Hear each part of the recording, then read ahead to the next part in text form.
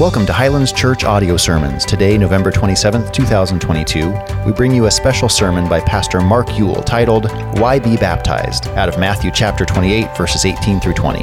Enjoy. I became a believer when I was at ASU about tail end of my junior year into my senior year of college there. Shortly after that, I met who would be my future wife, Mary Beth, and she invited me to the church that she was attending at the time, Scottsdale Bible. Now, this was back when Scottsdale Bible was, 200 or 300 people meeting on McDonald. It was so small that when she invited me in, the pastor looked out and said, Mary Beth, why don't you introduce your new boyfriend to everybody? And she did. And so anyway, that was the start of my faith journey. I got immediately plugged in, and I just couldn't get enough of God's Word. The pastor at the time, a guy by the name of Don Sanukian, was just masterful on how he could take Scripture from both Old and New Testament and explain it. And then he was really good at bridging that gap and to show us how it's so practical even for us today. I was like a sponge. So I got more and more involved. I got involved in a small home group as well as the Sunday school class. And the gentleman who was leading both of those got transferred. And so he turned the reins of both of those over to me. And I took him and started to run with it, and one opportunity led to another. And so after about 12 years in my faith journey there, I was given the privilege and opportunity to serve as one of their elders at Scottsdale Bible Church. Now, why do I tell you this story? Well, for that 12 or 14-year period of time, I'd gone all that time and had never been baptized. And I'm going to tell you really why. There are three reasons. Probably reasons is not the right word. 3 excuses. 3 very poor excuses. Excuse number 1, I was a little bit too pragmatic on my theology. By pragmatic, I mean this. I knew that baptism is not required to be saved or to get to heaven. And so I thought, well, if it's not required, why do it? And so sometimes just a little bit of knowledge can be very dangerous, and that was me. So I just dismissed baptism. Second reason, I was too much of a procrastinator. And I was almost afraid to say that because Mary Beth attends the first service, and I thought she would stand up and say amen, because I'm still a little bit of a procrastinator. But when it comes to baptism, here's what would be going on in my mind. Each and every time we had a baptism service, I would think, I should probably do that next time. And there was always a reason why next time would be a better time. And I just kept putting it off. And yet here's what was happening. Almost every baptism service, I would hear from the Holy Spirit, not verbally, but that silent inner urge or prompting that the Holy Spirit gives you when you should be doing something. I was getting that. And it was like the Holy Spirit was saying, Mark, you should do this. And I kept putting it off. So as pragmatic, I was a procrastinator, but the third reason or excuse is the worst of all. You see, after 12 years, it had become a pride thing for me. I was thinking to myself, here I am, an elder of the church, and what would people think of me if they saw me getting baptized after all these years as a believer? And pride is so devious and deceptive because it got me thinking about what others would think as a higher priority about what God would want. I told you this was a bad excuse. And often pride can hook itself with its companion, fear. And I think pride and fear held me back for much, much too long. Well, this morning, I want to give each and every one of us an opportunity to really examine and ask ourselves that question, why be baptized? And we're going to see that these 3 reasons really are applicable. Even if you've already been baptized, we can all still relate to these 3 reasons. But as Bob has already shared with you, we're going to give each and every one of you who have not yet been baptized an opportunity to respond by doing so even this morning. So the first reason, number one, why be baptized? It's all about identification. It's about identification. It's not a requirement for salvation. You see, baptism is something believers do. We don't do it to be saved. Is that old hymn said, "What will wash away our sins?" And it answers it very biblically and correctly. Nothing but the blood of Jesus does that. We're not saved because of salvation. Believers are baptized. And so again, as we see and witness this morning what will happen, we're seeing people that have already put their faith and trust in Jesus. And they're not afraid to be identified with Jesus. I looked up what identification means. And here's what definition was given. It says it's about a determined and unashamed association with another. A determined and unashamed association with another. When I read that definition, my mind flashed back several years ago to when I was about a year and a half or so into my faith journey. I found a friend that I hadn't seen since high school days, Charlie McConnell. And we had a discussion where we caught up with each other and we're talking. And right toward the end of our conversation, he stops and he asked me this question. He said, "Mark, you seem so different than when I knew you in high school. What's changed about you?" Well, talk about an opportunity to give a determined and unashamed association with Jesus. Boy, you can't tee up it much better than that. So I looked at Charlie, I swallowed hard, and I looked him in the eye and said, "I took a Dale Carnegie class about 6 months ago." And I can still remember this feeling. As soon as I said that, I could have sworn that I heard a cock crow and related to Peter as he denied Jesus 3 times. Friends, you don't want to be that example. We're called to identify with Christ. And what we're going to see this morning are believers that are doing just that. They're saying, "I'm proud of what Jesus has done for me. I'm proud to be identified as a disciple of Jesus." Because really, it comes from Matthew 28, 18 through 20. This is kind of our theme verse for why discipleship. And Jesus, after he's been raised from the grave, comes to his men and says, "All authority in heaven and on earth has been given to me. Go therefore and make disciples of all nations." And then what's the next phrase? Baptizing them in the name of the Father and of the Son and of the Holy Spirit, teaching them to observe all that I have commanded you. And behold, I am with you always, even to the end of the age. We had a young man in the first service, probably 7 or 8 years old. Logan was his name. And his grandmother was asking him and doing the baptism service. And he gave a great explanation of why be baptized. This is a bonus reason. Bonus reason number 1A, by words of little Logan, was when his grandma asked him, "Why you want to be baptized?" He simply said, "Because Jesus asked us to." And I go, "Oh man, out of the words of babes, huh?" So that's reason, but it's this association. And really, just days after Jesus had given us that commission to go and make disciples, baptizing, this very thing happens. Let me read to you, you don't have to turn there, but let me read to you from Acts chapter 2. We're going to read the end of Peter's sermon, portions of Peter's sermon that he gives. And he says these words, "Let all the house of Israel therefore know for certain that God has made him, Jesus, both Lord and Christ, this Jesus whom you crucified." Now when they heard this, they were cut to the heart. And they said to Peter and to the rest of the apostles, "Brothers, what shall we do?" And Peter said to them, "Repent and be baptized, every one of you, in the name of Jesus Christ for the forgiveness of your sins, and you will receive the gift of the Holy Spirit.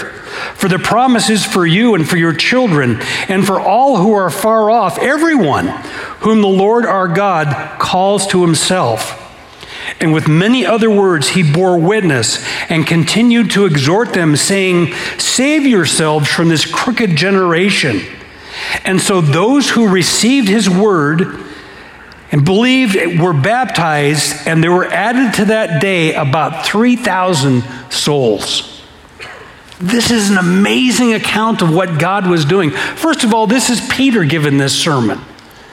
The same Peter who days before had denied that he even knew Jesus to this little girl who offered really no threat to him.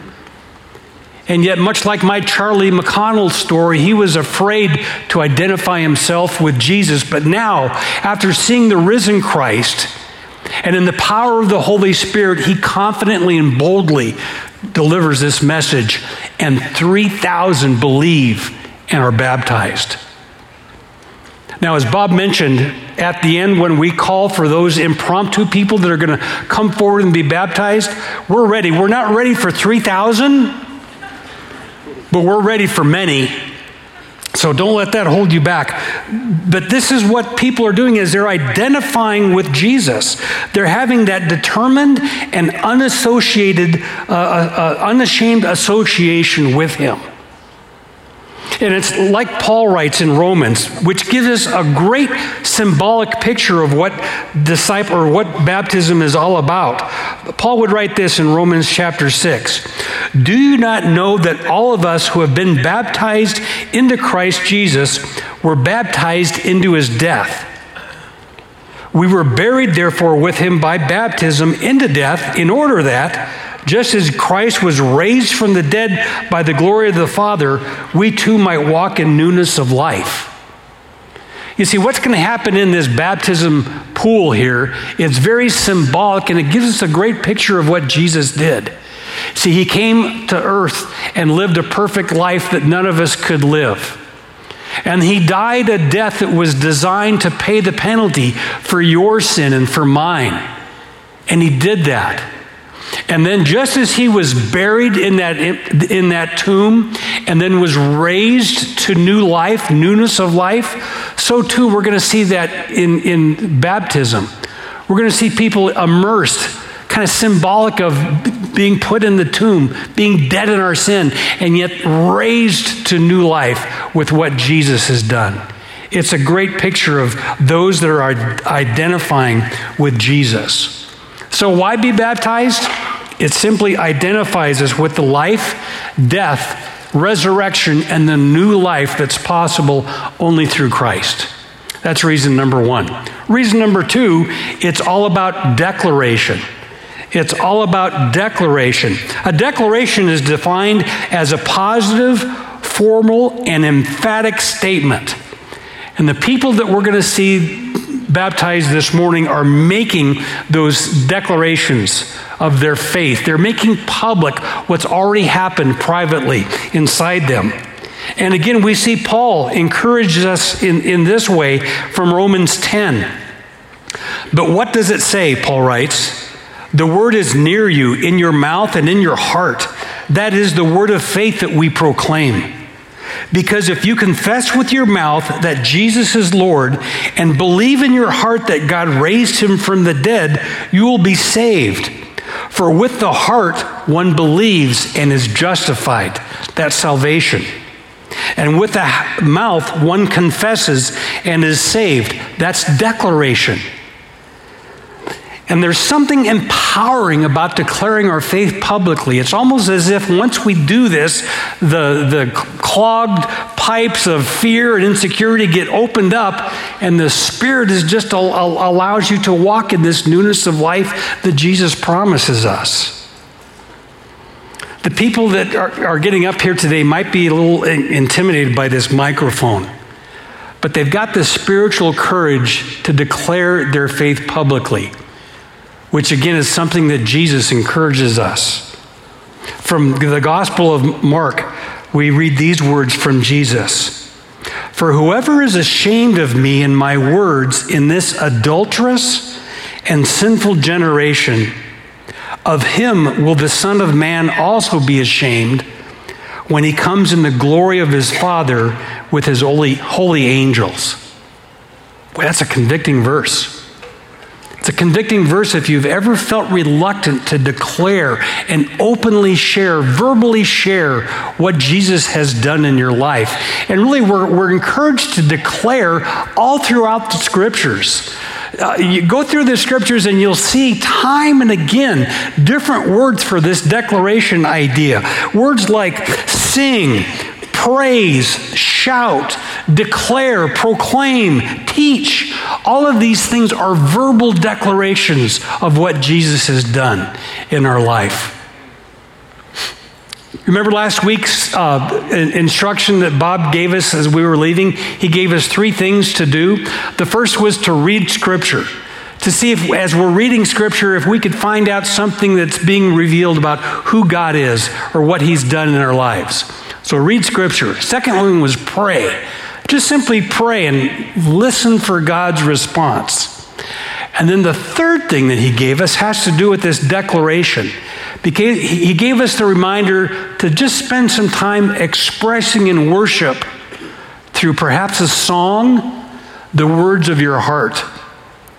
And the song that we were introduced to last week was an old song with lyrics like this that say, I love you, Lord, and I lift my voice.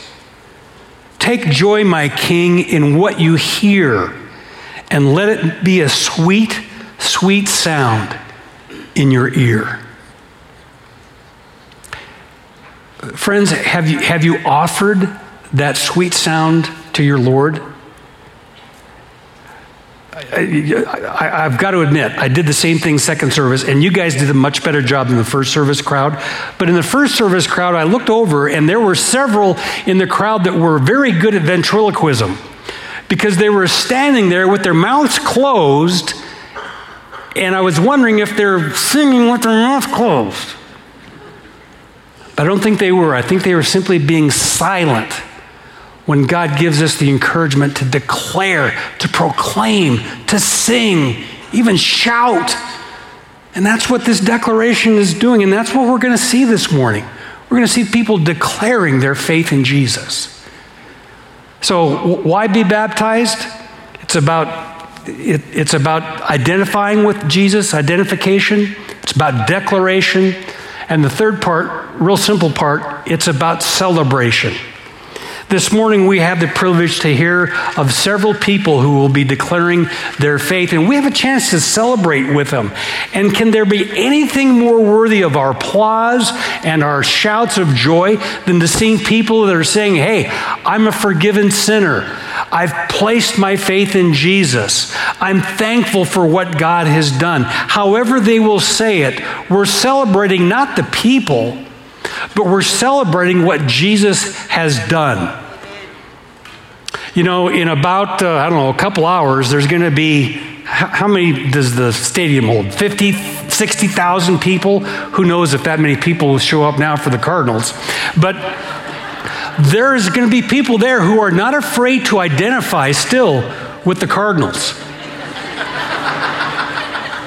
They're going to declare with their mouth what they think. And why do they get so worked up? Because they're there to celebrate in hopeful victory, but again, maybe not. But if they're doing that on a lousy football thing, how much more should we be encouraged to celebrate not a lousy football game or a team, but the fact that God is alive and well and working in the lives of these good folks? Yeah, that's an amen. So today, here's the challenge.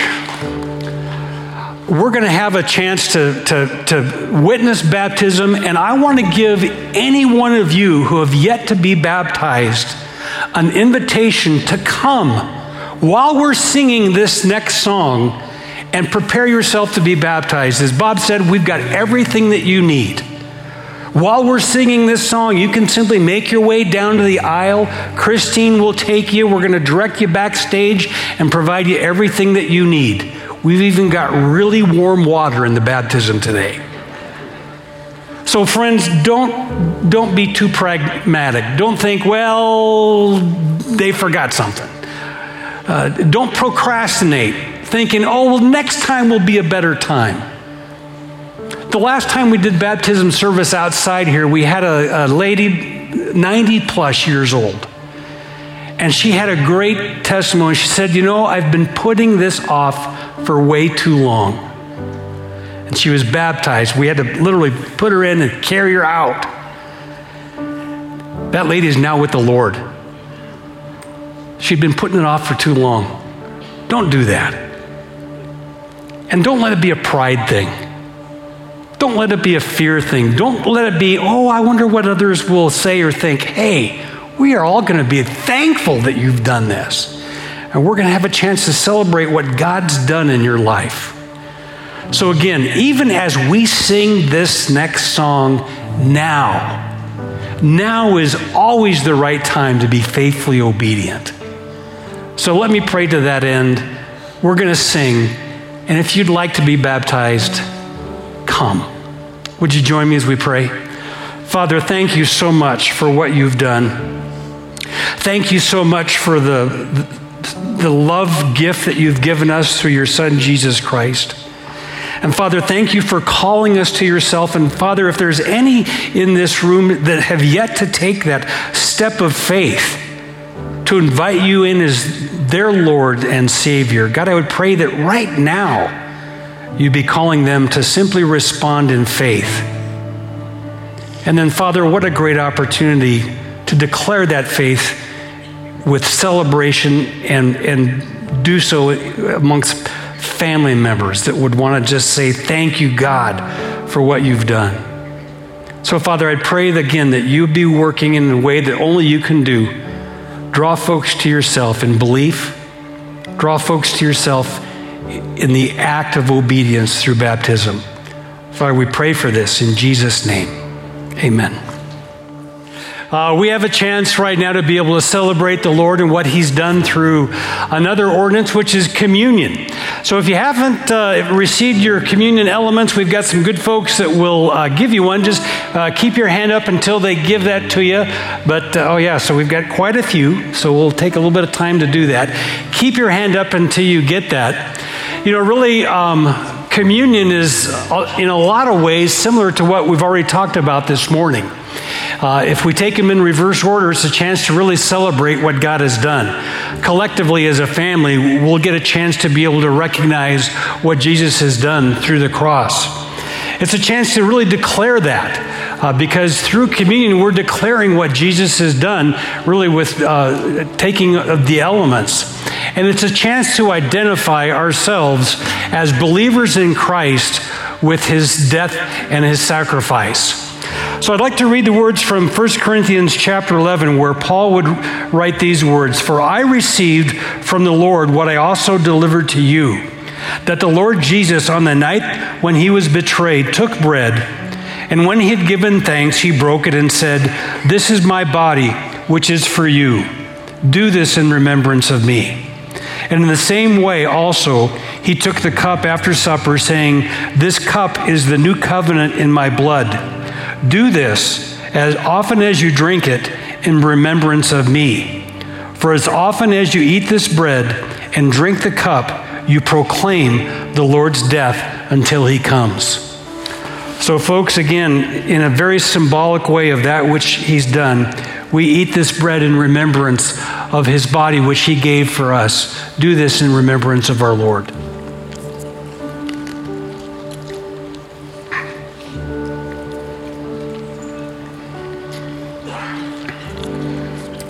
And the juice that's in this cup represents the blood that was shed for him, for us.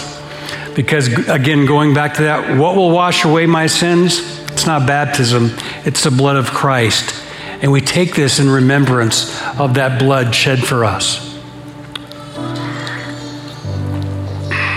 So Father, thank you. Thank you so much that we have a chance this morning to be able to be inspired not only by these people that have declared their faith, but God, again, much more than that, we're inspired with what you have done for us. And we're able to celebrate along with our brothers and sisters and declare your goodness, your faithfulness, and your love for us, that you would be willing to pay the penalty that our sin deserves. So, Father, thank you again for that sacrifice. Help us now to be able to declare one last time through song all that you've done for us as we sing and praise and proclaim and declare what you've done. So, Father, thank you. In Jesus' name we pray, and we now sing. Amen.